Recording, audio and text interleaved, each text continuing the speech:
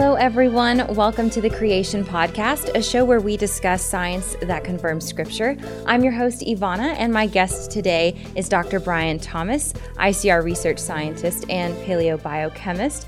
Thank you for being here today, Dr. Thomas. My pleasure, of course.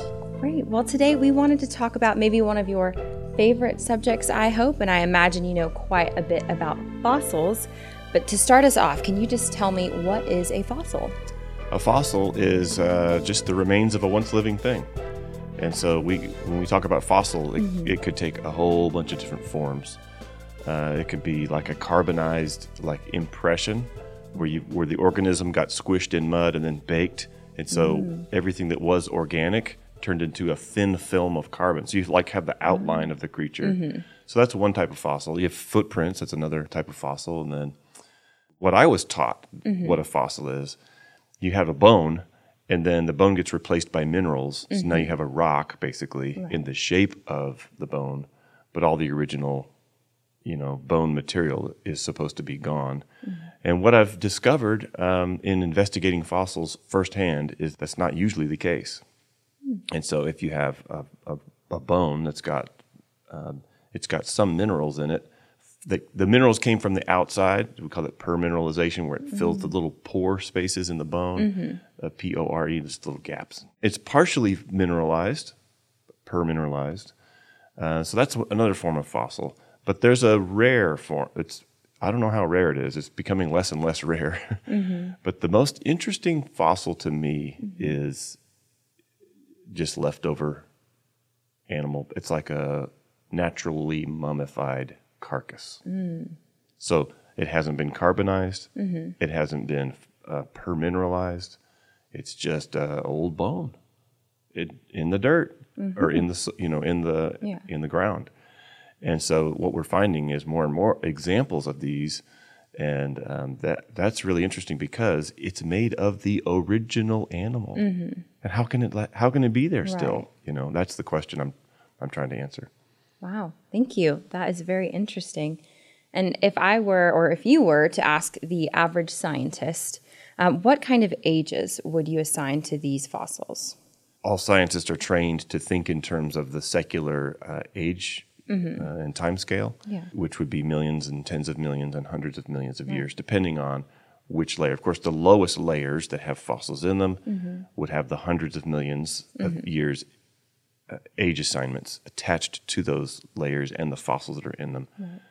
And layers above that would be younger, so tens of millions, and then the uppermost layers younger as you ascend the rock column in any given location. And generally that holds true. The relative timing, it's older in the bottom, younger at the top. But the absolute age assignments, I've grown skeptical of those.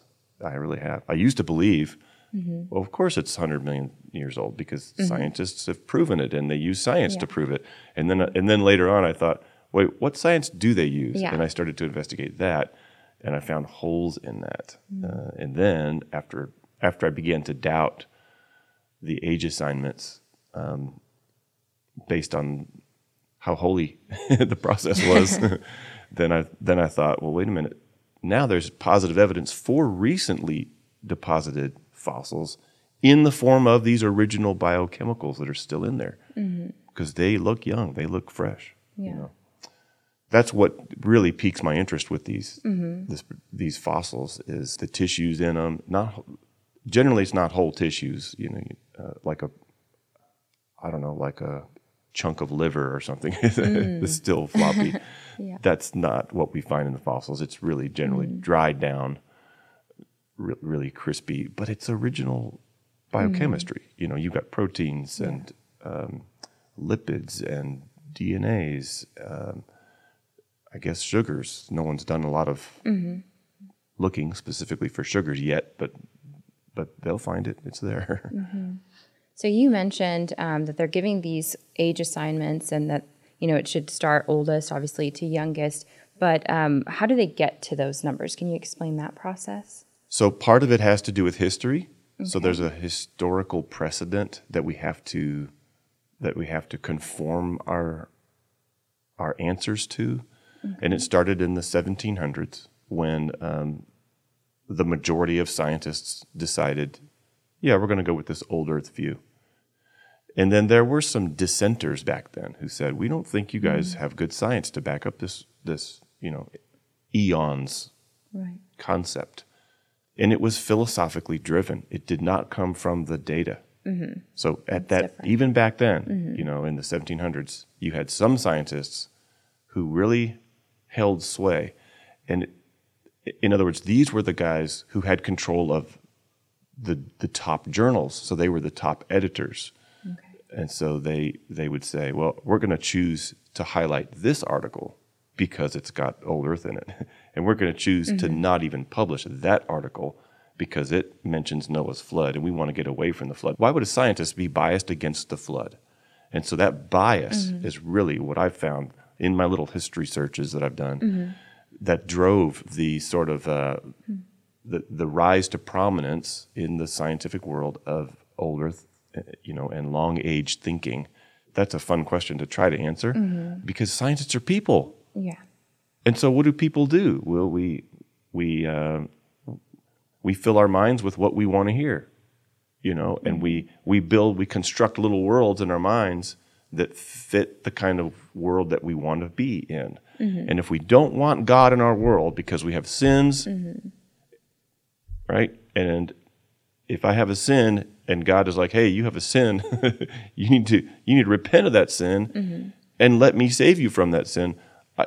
Jesus said it this way, men loved darkness rather than light because their deeds were evil. And so maybe that's what's driving these scientists. But anyway, what we have now is if I grew up as a scientist and I have to age date a certain fossil, if I don't make it conform to what everyone else out there is saying, then I'll be labeled not a real scientist. I'll be labeled a moron or an idiot, and I'll be ostracized from my colleagues, and I won't get any papers published, and I won't get any funding. So it's a practical side of it where you've got to have papers to get publications to get funding to put bread on your table, right, as a scientist. But there's also a spiritual side and both of these sides are pushing my secular colleagues anyway toward making sure that I conform to the view of the old Earth view. What they've done since then is they've used all kinds of different age dating techniques, none of which work because there is no process that happens today that could give us an age of an event in the past. There's no process that can even do that.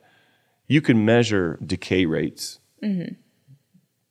but you don't know the original conditions of what was decaying into what. How much of the original stuff was there in the beginning? How much of the decay product was there in the beginning? You don't know.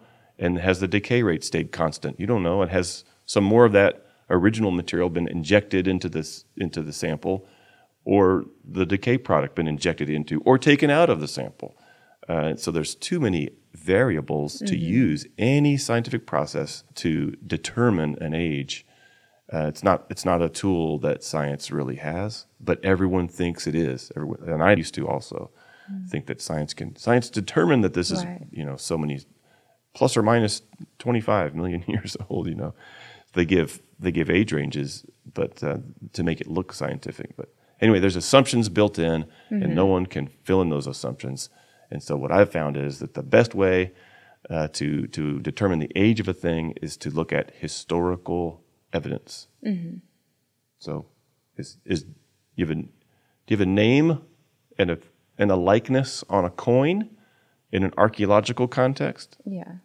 Well, that gives you a really tight age because you can take that name, Caesar so-and-so, and the likeness, and you can compare it with actual historical records to build a chronology for that.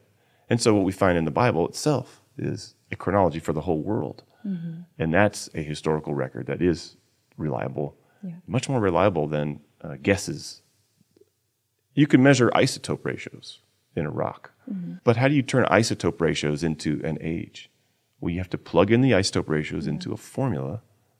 And what does the formula have? Variables. You took math, right? I did, Yeah. briefly. It wasn't very good. Wasn't it your fave? But you remember variables are represented by letters, and so you solve the equation for the variable or whatever. Well, these equations have variables, and the variables are unknowns. And it turns out that in order to solve the equation to obtain a age estimate, you have to fill in the unknowns with guesses. That's what's going on under the hood that a lot of people don't talk about. You mentioned earlier that scientists can find fossils with original tissue still within them. So having that original soft tissue, doesn't that seem to deny the long ages? You barely touched on that earlier, but could you shed more light on that, what the implications of finding those soft tissues are? Right. So I just finished saying that you can't use any scientific decay process that we could measure today. You could see it decaying, whether it's isotopes decaying or tissues decaying. You can't use that to determine a specific age, but you can get a clue as to the general lifespan or shelf life for that. So there are age indicators. They just don't give you a solid age date, okay? Well, one of those indicators is what I wrote my thesis on, right? And that's the proteins that are in there. And so on the one hand, we've done experiment after experiment to verify and determine the decay rate of certain proteins. And we know they're falling apart because chemistry happens. You can't keep chemistry from happening. So what chemistry happens to proteins? So proteins fall apart because they're reacting with water molecules. They're reacting with oxygen molecules and others. And so this is a relentless process. And it turns a brand new, freshly formed, let's say a collagen protein. So the collagen is a protein that we find in our bones and in skin and connective tissue. Let's say you've got a collagen molecule just freshly made, and then the animal dies. And what happens to that collagen molecule? Well, oxygen reacts with it, water reacts with it, and then you end up with something less than the original collagen molecule. And after a certain amount of time, you end up with no collagen left. This stuff can last a long time. It's what makes up parchment. And so the Dead Sea Scrolls, a couple thousand years old, those are made of parchment fragments. Why are they fragments? Because the chemistry that's been going on since the 2,000 years since they were... Chemistry happens. Chemistry happens. Put that on a t-shirt. Yeah. Yeah, it can last a long time, but it doesn't. It doesn't last a million years based on the measured decay rates. So why do we find these proteins in fossils that have age assignments of tens of millions and even hundreds of millions of years? The age assignments, again, in my experience, come from the secular constructs. They cherry pick numbers that fit the belief. So it's a belief-driven process, this age dating thing. And so, my field of paleobiochemistry, paleo means old, bio means life, chemistry means chemicals. So these are the old remnants of the chemicals of life, like collagen, like proteins. So that's what I'm interested in really is how long can this stuff last? And the answer that we're getting over and over is it can't last even a million years at reasonable temperatures. So this is a decay process that is temperature dependent, unlike radioisotope decay. It just decays at the same rate at any temperature. But that's why we have refrigerators. Right. So you put your food in the fridge so that you will slow the rate of chemical reactions. It can last thousands of years, but not a million. And so it looks to me, based on the fact that we have biochemicals from the original animals that made them in fossils from the very bottom of the rock record. Also fossils at the very top and fossils in between the whole rock record. It looks like the whole rock, stack, the pancake stack of rocks that we're all standing on, were all deposited relatively recently. And, that fits. It fits the model that we have from the Bible about Noah's flood happening recently. And we're interpreting these rock layers as most of them having been deposited in 1 year. So within a short time span recently, it's totally crazy to the secular mind, but it fits the data. So Dr. Thomas, can you tell us what about the objection that these original biochemical fossils could just be contaminants? Oh, right. That was a popular theory for a while. The people who raised that objection seem to think that there's only one sample, and someone dropped their lunch in the test tube there or something. Right. But we don't have just one sample. We have literature scientific technical literature going back to the 1960s. And we've actually compiled the literature on this. So we have example after example. It's from all the different continents except one. And it's from all the different rock layers except two. And there's 117 papers compiled in our big list so far, and that's of fall 2021. And by the way, it's dozens of different taxa. So if not just dinosaur, I mean, it's in turtle shell. You've got actual skin in bird. You have bird feathers. You've got swimming creatures, remnants of internal organs in sea creatures. You've got it's in clam shells. There's protein inside the clam shell. So how are you going to contaminate a world worth? You're going to contaminate the whole world? Yeah. So that's kind of what I answer the objection of contamination by just listing the over 100 technical literature examples. Can you just go a little bit further into explaining how the existence of soft tissues can be expected, especially for Christians when we're trying to combat what we've heard all our lives, but we claim to be believers and we believe in Scripture? So can you just help us make sure we differentiate why we would believe one or the other? So the Bible is very clear, starting with Creation Week. These are days. They're normal everyday days. They're ordinary days, and they're defined that way. Day one is defined as morning and evening. So there's this transition of cycling from light to darkness. This is a day.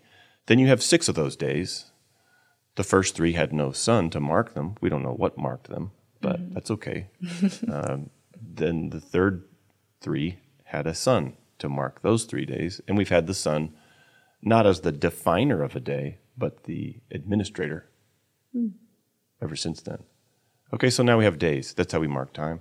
6 days creation. That's what the Bible teaches, not just in Genesis 1, but in the 10 Commandments, written in God's hand a couple thousand years after creation, on a stone tablet given to Moses.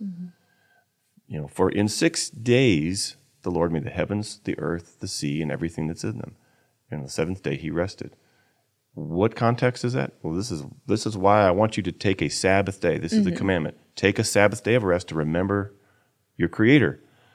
And we do this work week. We still do it today. It came from that.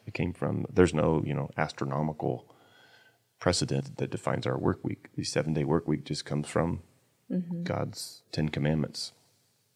And he built it into the way our societies function. So the Bible has a lot more to say about chronology, but that's where it starts. 7 days, 6 days of creation. And then you add up the genealogies in Genesis 5. You go from creation to the flood. That's 1,656 years. And then you add up the genealogies in Genesis 11, and you get, 270 years from the flood to Abraham. And everybody knows, that Abraham was about 2000 BC. And so from Abraham forward, we get to the Lord Jesus. And everybody knows he was a real historical person also, roughly 0, BC AD transition there. So 2,000 years to go from creation to Abraham, 2,000 years Abraham to Christ, about 2,000 years from the Lord Jesus to us today right now. You add up 2, what do you get, mathematician? 6. 6, yay! I do know that one. 6,000 years for the history of the world.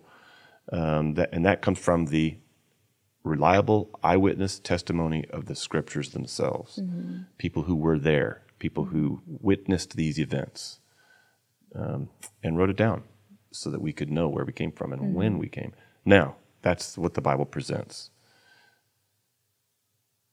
So how do soft tissue or biochemicals, original biochemicals is how I would phrase it, in fossils, how do they fit that view? The flood, 4,400 or so years ago, you can have tissues last 4,400 years, maybe, in scratches and remnants and scraps of them. Why do we know that? Because of the Dead Sea Scrolls. They're still around after 2,000 years. And that's just skin. What about locked inside bone? Protected even better, maybe. Right. And we know the decay rates. So you measure the decay rates. So you can have remnants last for In theory, tens of thousands of years, actually. So we would expect to see some scraps and remnants if bacteria don't get to them. If bacteria get there, all bets are off and they eat it up. It's gobbled and gone. So by having a recent creation, by having a recent flood, thousands, not millions of years ago, that's what the Bible presents. That fits the data that we're seeing in all these original biochemicals that are throughout the fossil record on every continent except Australia. But I mean, it's worldwide. It's like there was a giant worldwide deposition event. Where have I heard that? Where have I heard that? Worldwide. Yeah, so like Dr. Clary here says, it takes a worldwide cause to produce a worldwide effect. So we have a worldwide effect, and that is young-looking biochemicals in fossils. Some of these are still smelly. You pull them out of the ground, and what's that smell? Well, it's still rotting underground because it was deposited recently. That's a good way to explain it. And that happens to fit what the Bible says about the history of the world. And so, as Christians, what do? We say, okay, the Bible got it right. The Bible does explain where we came from. The Bible does explain why we have these rock layers, Noah's flood, and why these rock layers look recently deposited, stinky flood layers, you can put it that way. And so if the Bible got that right, then I, as a Christian, have more confidence than ever that anything else the Bible says, I can trust. Now, this is the Word of God. And that what that means is, if we're going to come to the Bible as Christians and say, well, this part of the Bible is right, but that part of the Bible is wrong, then what I'm saying is, the part that's wrong, supposedly, God's responsible for the Bible, and since God wrote the wrong part, then God must have made a mistake. So we need to get our act together as Christians and kind of go through, are you sure that part's wrong? Are you sure you want to cast blame on God who is perfect? So there's a theological, and then this is where I was actually, so I'm speaking from experience and saying, when I looked at these parts of the Bible that didn't agree with my secular thinking, like recent creation, for example, I'd go, well, that part can't be right. But that means God can't be trusted. And it comes down to, who am I going to trust? Whose word am I going to trust? Right. And I can trust a little bit of God. It's like I'm tiptoeing toward God. But what we're saying here at the Institute is there's scientific evidence to support all of it, the whole Bible. God made zero mistakes. He doesn't make mistakes. And so the science does support that scripture. The science of original biochemistry supports the scripture that talks about recent creation.